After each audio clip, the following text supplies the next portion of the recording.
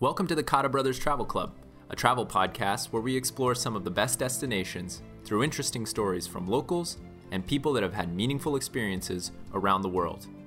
We started this podcast to connect with friends, both old and new, to learn important lessons through traveling. We hope you get as much out of these adventures as we do. Before we get started, don't forget to hit that subscribe button on Apple Podcasts or the follow button on Spotify, so you're always notified when new episodes drop, and so you're officially a member of the travel club. Now, grab your passport, because we got a flight to catch.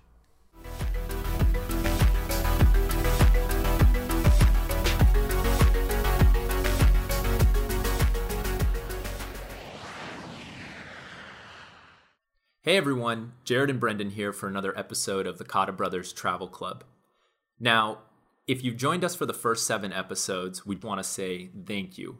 We just hit over 200 plays, and we feel like people are really coming together here to learn about the big wide world and the people that inhabit it. This episode is going to be pretty unique and a little different because it is our first non-city guide style episode. We love exploring the world through our friends and getting tips about different destinations, but that's not the only reason we started this podcast. We also wanted to pull out some of the best travel stories from people we knew and hear about their adventures around the world, regardless of where they might live full time. We have so many friends that have traveled far and wide, and this is our way to catch up with them and learn about their experiences traveling. But don't worry, we are going to be mixing in city guides and travel interviews from now on, so if you loved the existing format, don't stress out. But the world of travel is so broad, and there are tons of ways to explore. So today is an extra special episode, not just because it is something new for the podcast, but because the guest is our very amazing grandma, Letty Cotta. Our grandma was a travel agent during the 70s, 80s, and into the 90s. And from her small town in the Central Valley of California, she went on some unbelievable adventures. It's always so amazing to hear her stories, and especially when you consider that traveling was wildly different back when her and Grandpa owned their agency. Honestly, I think that it's because of the stories that she tells that I never take for granted all of the tools and shortcuts that we have at our disposal today. Like if I want to go to pretty much anywhere in the world, I'll set a reminder on my Google Flights. I'll use my phone as my ticket to get on the airplane. And then I'll use the internet again to find all the places that I should go in that destination. So it's crazy to me. And obviously it wasn't like that when she was exploring. And that's why it's super critical to hear these stories and also record them. Anyways, let's not delay anymore because this is such an amazing interview. Listeners should keep in mind that the era she was traveling in was right in the middle of the Cold War, and when U.S. foreign relations were very different across the world. But Grandma was such a great explorer, and fortunately has an amazing memory to be able to retell all these tales. It was fun to watch her memories unfold as she got more comfortable with the interview, because when we first approached her, she was not really convinced that her stories about the Soviet Union and communist China were going to be all that interesting, because from her perspective, on those trips, she was at work. The thing about traveling was, I indicated to you before, we were working. And when I went, I was not one to research, to find out all the geographic things, all of the cultural things. I was just schlepping suitcases, counting tickets, counting heads, making sure that lady's no longer in the restroom. She is with us, just kind of shepherding people along. And then once we got to the various destinations, we were very careful during our development of travel with groups, especially, that we picked tour companies and tour guides and bus lines and hotels that would accommodate us and our friends with whom we traveled so that everything would go smoothly. You didn't want to be the ugly American. You didn't want to have disasters where you go into the hotel and say, "We're here," and they say, "Who are you?" So that side of it was really kind of my approach to travel. And when we talked about this earlier, mine are little memories, little glimpses of people and places and incidents, those kinds of things. So I don't know how much interest it would be, but I came from travel because of your grandfather. Uh-huh. He was on Grandma, the city. Before you do this, we do want you to introduce yourself to the audience, just because this is a glimpse into what we're going to be getting into on this episode, which is, I think, fascinating, and I think our audience will agree. But they don't know you as well as we do. I see. Do I acknowledge that we're related? Yes, please acknowledge that we're related. I guess it's actually up to you. Okay.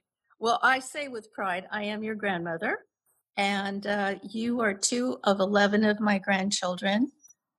You have been blessed with your grandfather's love of many things, travel among them. He loved it so much that after he retired from his radio business, sold the radio station, we immediately got into the travel business. And from then on, it was like a world I'd never seen, so much more than I'd ever done in my lifetime, whereas he had traveled more.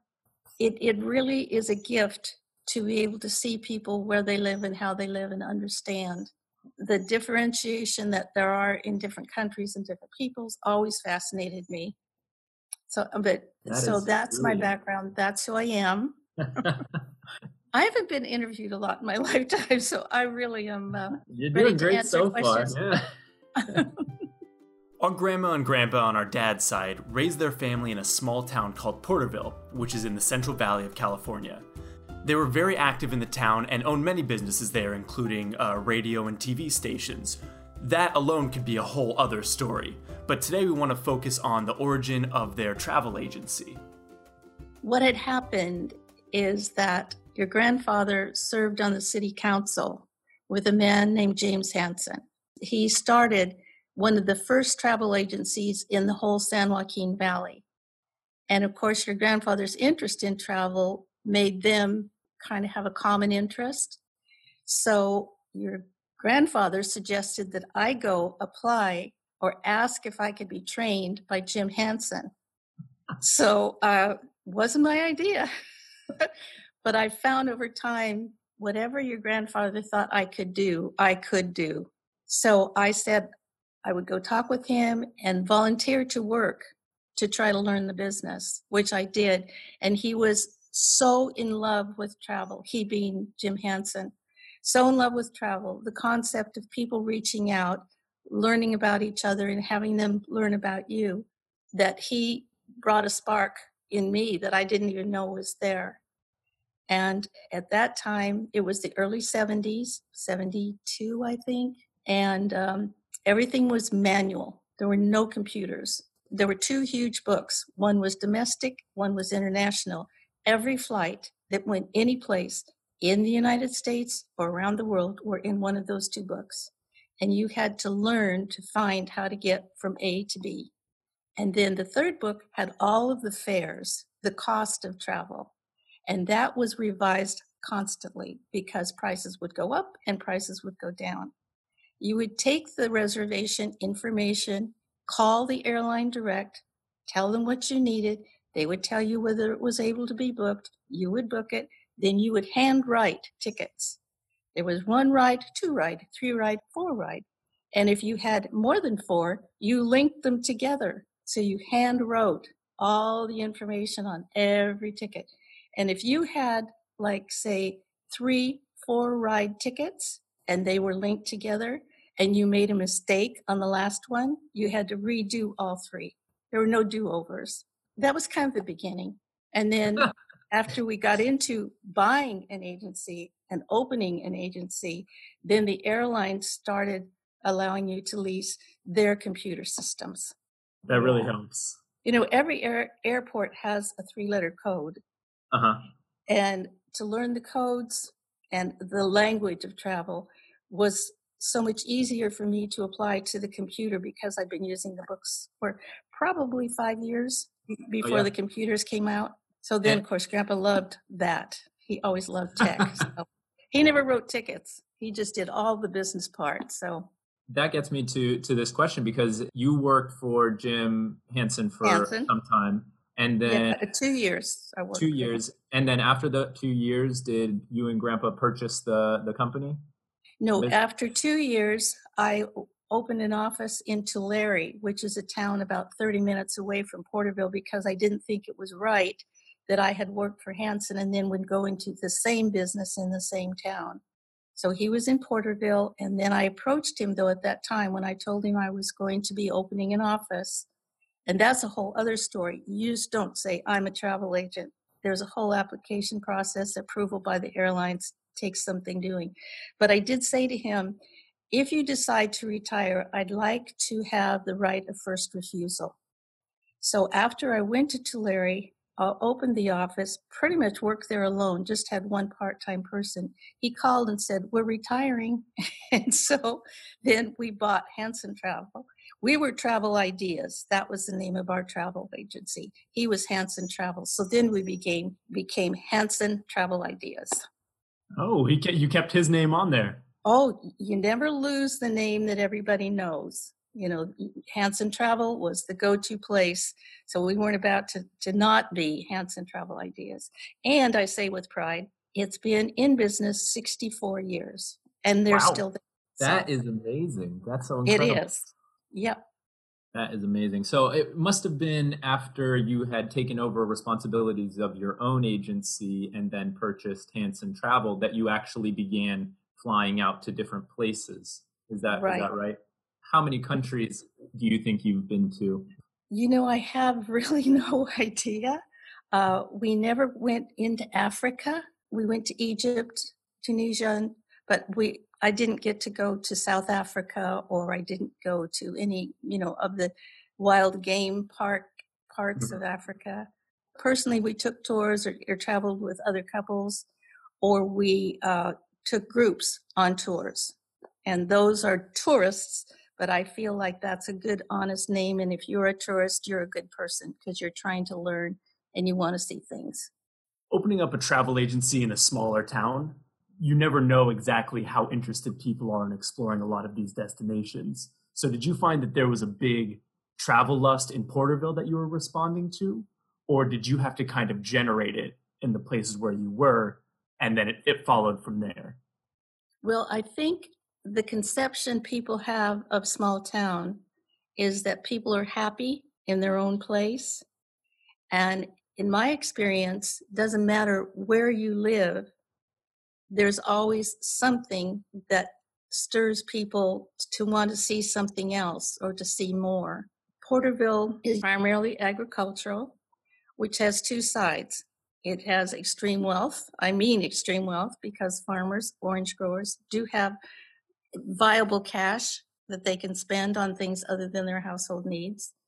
And then it has people who are not so well off. And in each case, you can help them. The person who has the money and wants to do a lot of travel, you're there because people didn't know, especially at the time, they didn't have any idea how to even start. I want to go here. How do I get there? And then for those people who aren't traveling for pleasure, but have needs, someone in their family is ill and they have to get back home as quickly as they can, or they want to go home for Christmas or Thanksgiving, then you can help them. And at the time, because there weren't computers and there wasn't that ability for people to do things on their own, they did rely on travel agents. So we could see what we loved could be something people also would like to join you doing or be part of. In fact, when we first started and Grandpa said, okay, well, you're going to have to be in the office and this is what we're going to do. And I said, I'm not a salesperson. I don't sell anything. I said, I'm not asking you to kick tires in the used car lot. I'm asking you to fulfill people's dreams. So whatever they need and want to have, our job is to help them. That is beautifully said. And I think that it's sort of a part of the philosophy that I guess we've taken with this show is to create that interconnecting web across the world, even when we can't physically travel right now. And that's why we wanted to get the podcast up and running, talk to our friends that are living in unique destinations, not only for our listeners, but really for us, because we're trapped here in our apartment. I was just going to say, in these particular times, one of the hardest hit is the travel industry overall, every facet. So I would just say to you, as soon as it's possible and safe, people should go back to the travel suppliers and be loyal to the people who have helped you because they're going to be struggling. They're really going to need all the help they can get. So people should continue to use your travel agents, your preferred airlines, your preferred hotels. You've been to amazing places around the whole world, and a lot of them have over time become popular destinations. But you were there in a lot of these countries during times of considerable unrest and in some cases political dysfunction. And that's something that I've always thought was very brave of you and Grandpa to explore these places, despite what I think the concept or the perception was back home. Some of the places that come to mind is Russia, which at the time was the Soviet Union, and China, which at the time was being run by the communist regime pretty heavily. To lead us off, what motivated you and Grandpa to visit a place like Moscow in the 1980s? Well, it was a complete tour of the Eastern European countries and into Russia, exit Russia to Scandinavia. It was about almost a month-long trip. We started in England and picked up, it was a brand new motor coach. We saw Poland, went to Warsaw, and in Germany, it was still the East and West, and the Berlin Wall was still there, so we visited the Berlin Wall. And when we went into Russia, this soldier who looked 16 years old and had a coat that came up to his chin, you could just see his little face, his hat, and his collar. They put mirrors under the bus. They looked in all the overhead racks. We had to pull all of our suitcases out and take it upstairs in this building, and they went through everything. And I was a little concerned because one of the men who was with our group was determined to take some pamphlets about the Christian faith.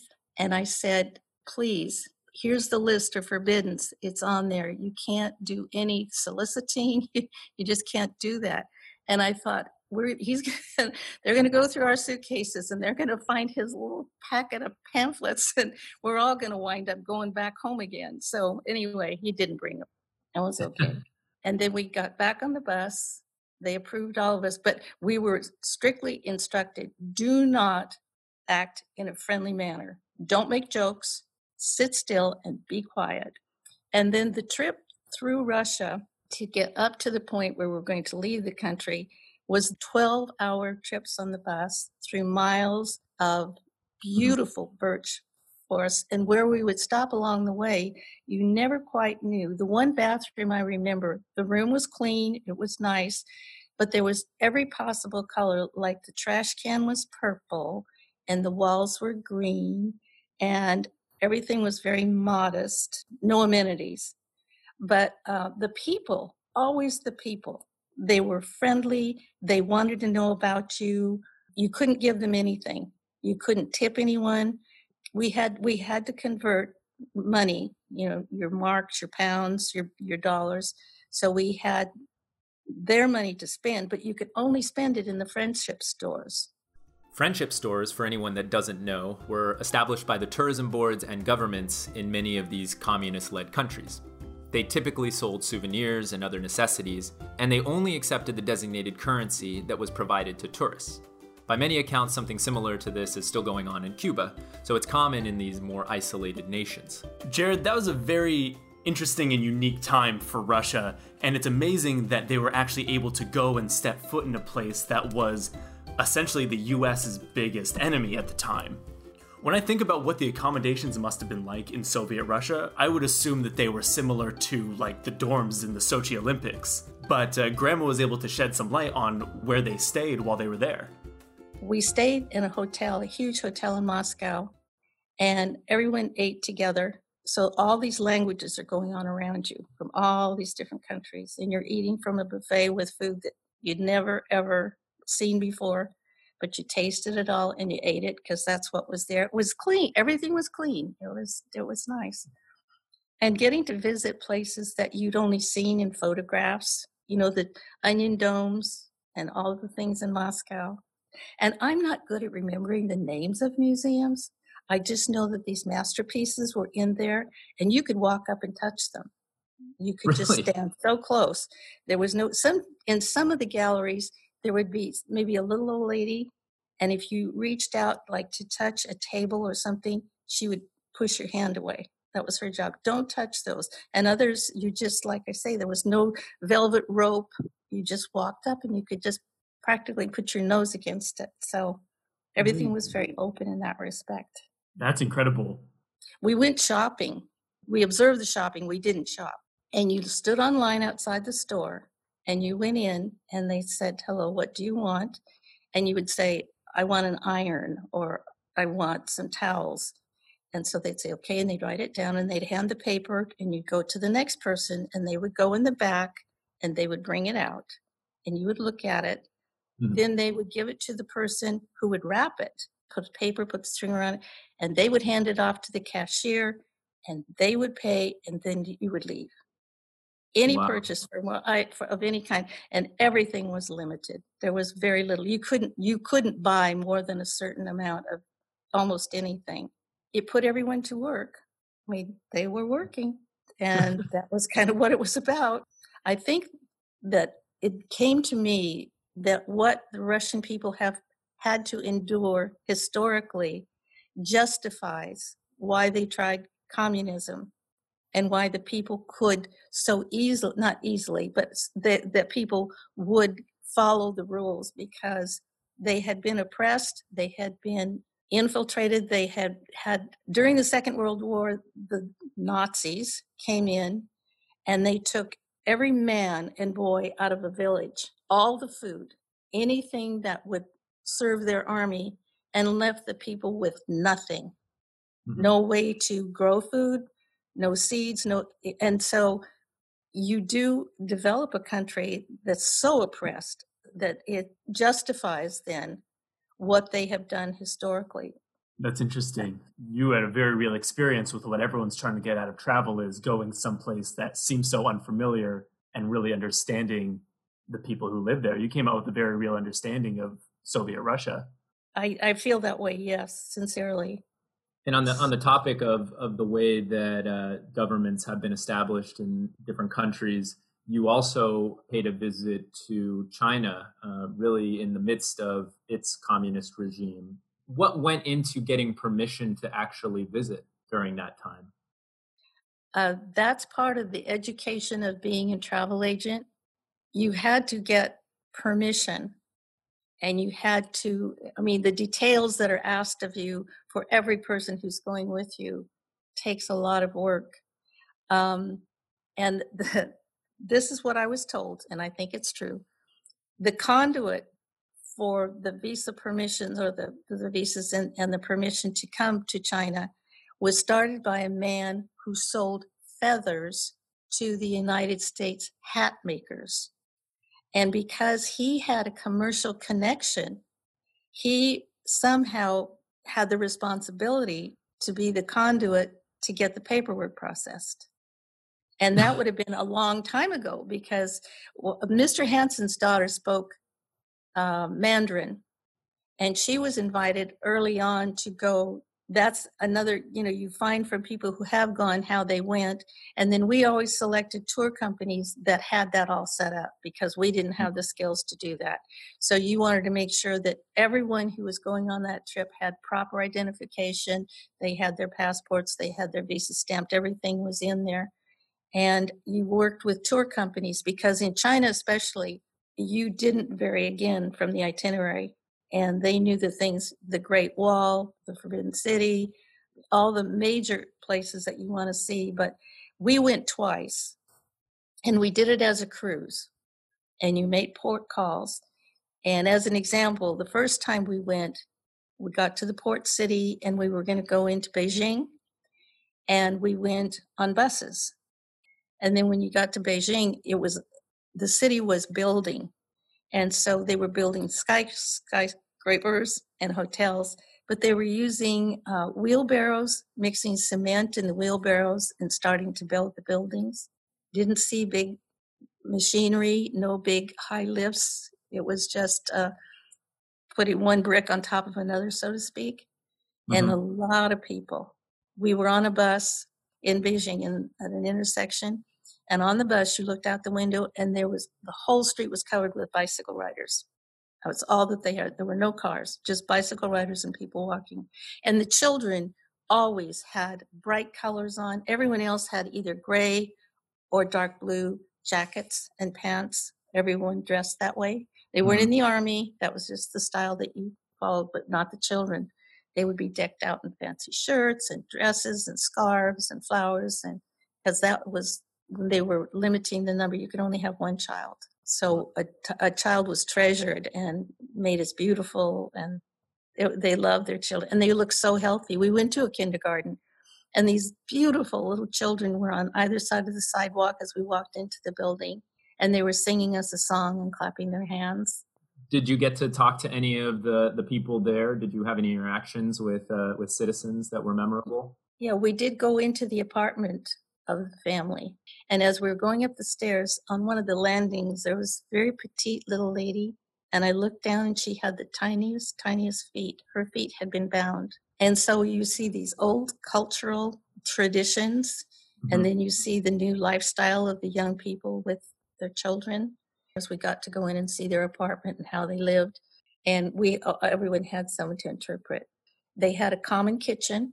On that floor of that apartment building, everyone used the same kitchen, but they ate in their apartments and they had TVs, but they just, with pride, they showed us our apartment, and it was very nice, far from luxury, but it was very, very nice, and it was theirs, so that was important.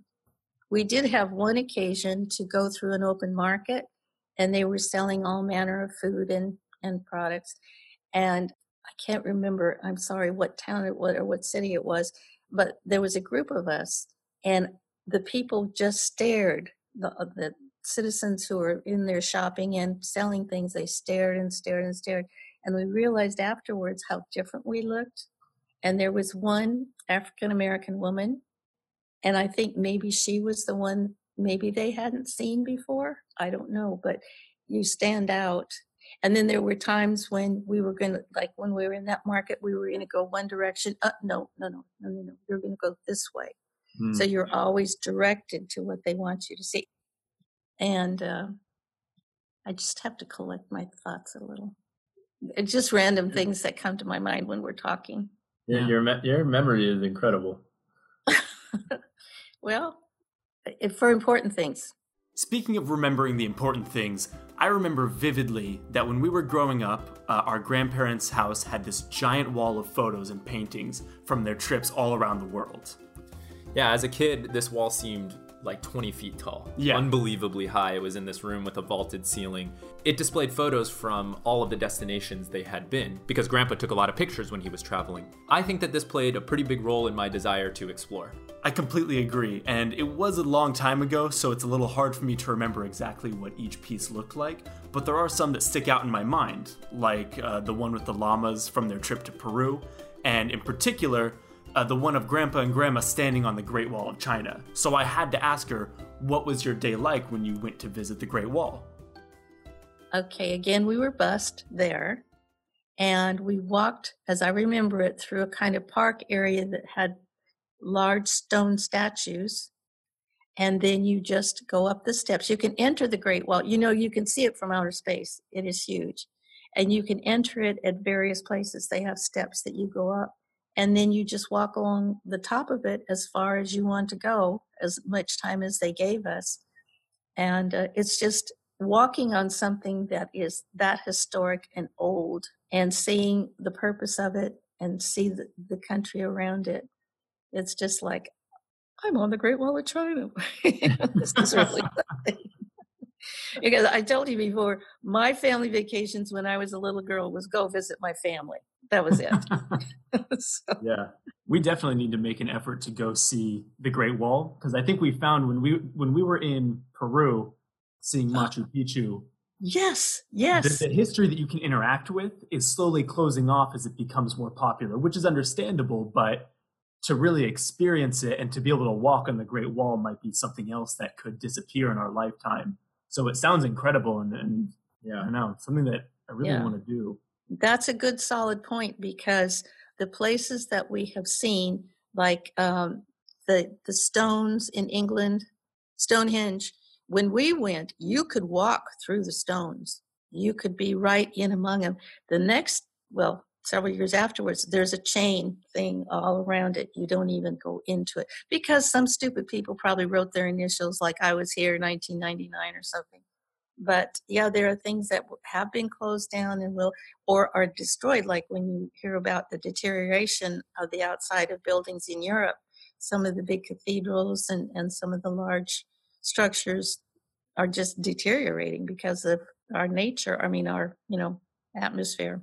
What do you think about restoration techniques? Do you think that there is value in that, or do you think that things should be left as is, even as they deteriorate?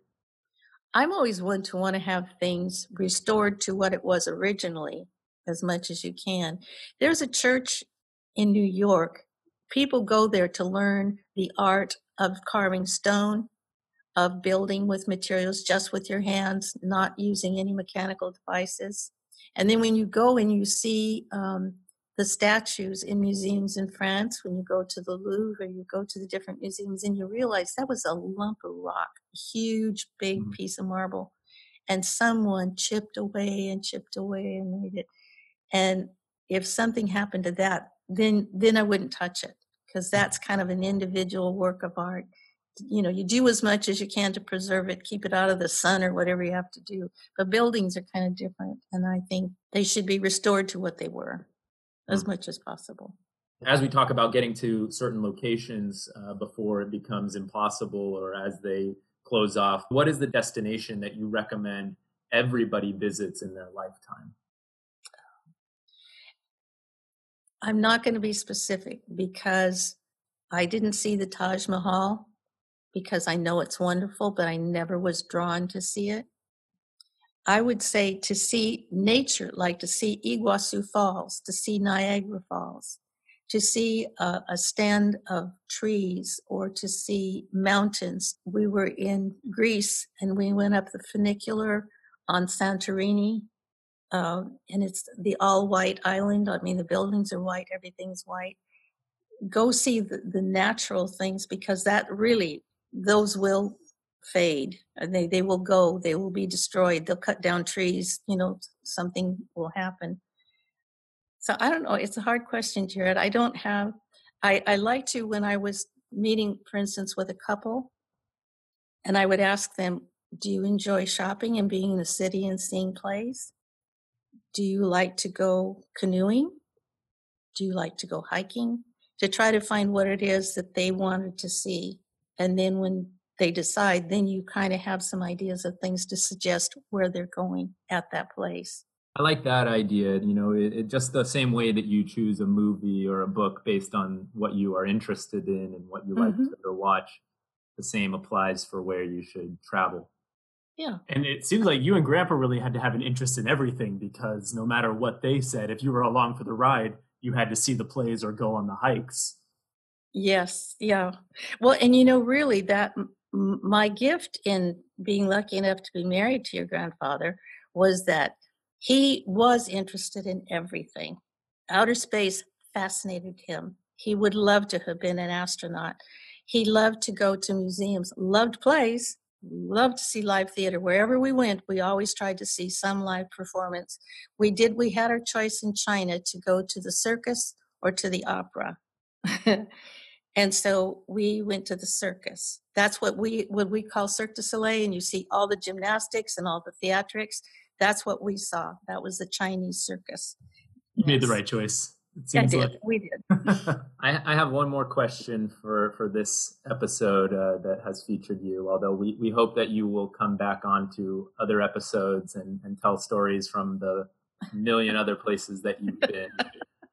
But this one, I formulated this question very strategically, because I had originally written it one way, but I knew what your answer was going to be, that you would go visit family. So this is what I wanted to ask. If you had free tickets for you and your whole family to go anywhere in the world, where would we be going? It would be interesting to go to the countries of origin of each of the family members. We would go to Portugal, Armenia, we'd go to Israel, we'd go to Norway, England, Scotland, Ireland. We have such diversity that ours would be a world tour, and we would have to stop in every country of one of our family members. Well, luckily, we have a travel agent to plan those flights. Yeah. You didn't say it had to be easy or that I couldn't afford it. Because No, you're right. Afford it. I was right in assuming that somehow it would be related to us as a Yeah, and for my own personal preference, I have enjoyed visits in France. There's some beautiful things. In England, we had some wonderful experiences. Scotland was a fascinating country. Mexico was always a hoot. We had a friend who was a priest in the Yucatan, and we would go visit him. And our experiences there going on the pyramids. You know, those pyramids are probably the steps like 6 inches wide, and you're trying to get up and down and go to the top. And I hate heights. Anyway, yeah, a lot of stuff. Well, Grandma, I think that if I count correctly, you've been to almost all of the wonders of the world, except maybe the Taj Mahal. So we're going to have to do that on an episode. I was just going to say, edit whatever. And if this wasn't what you had in mind, I'm not offended. It's just been so much fun to talk to you and reminisce, because there's so many stories that I don't even think about. In fact, when I say, I think, you know, I was born in Minnesota and I came on a train when I was 4 years old to California, and I've gotten to do all of this stuff, and it's really kind of mind-blowing, but it's a great life.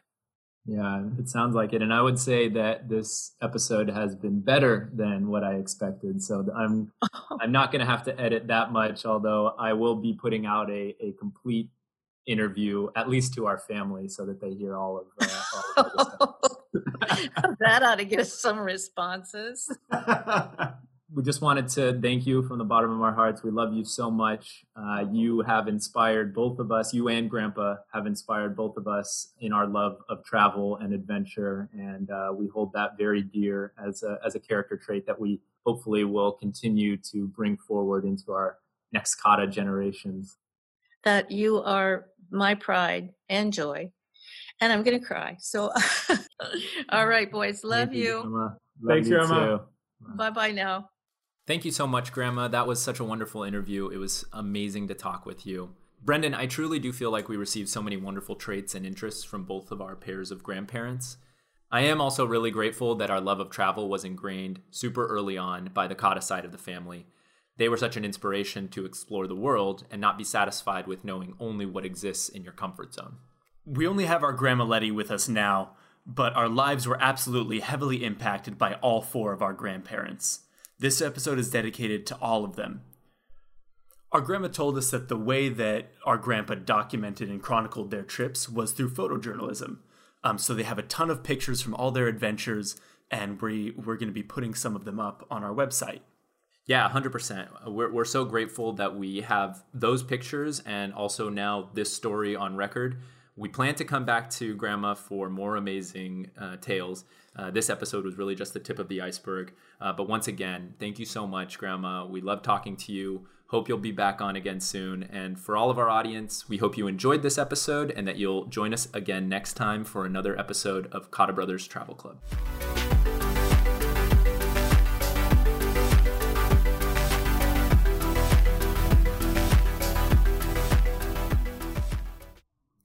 Thanks for listening to the Kata Brothers Travel Club.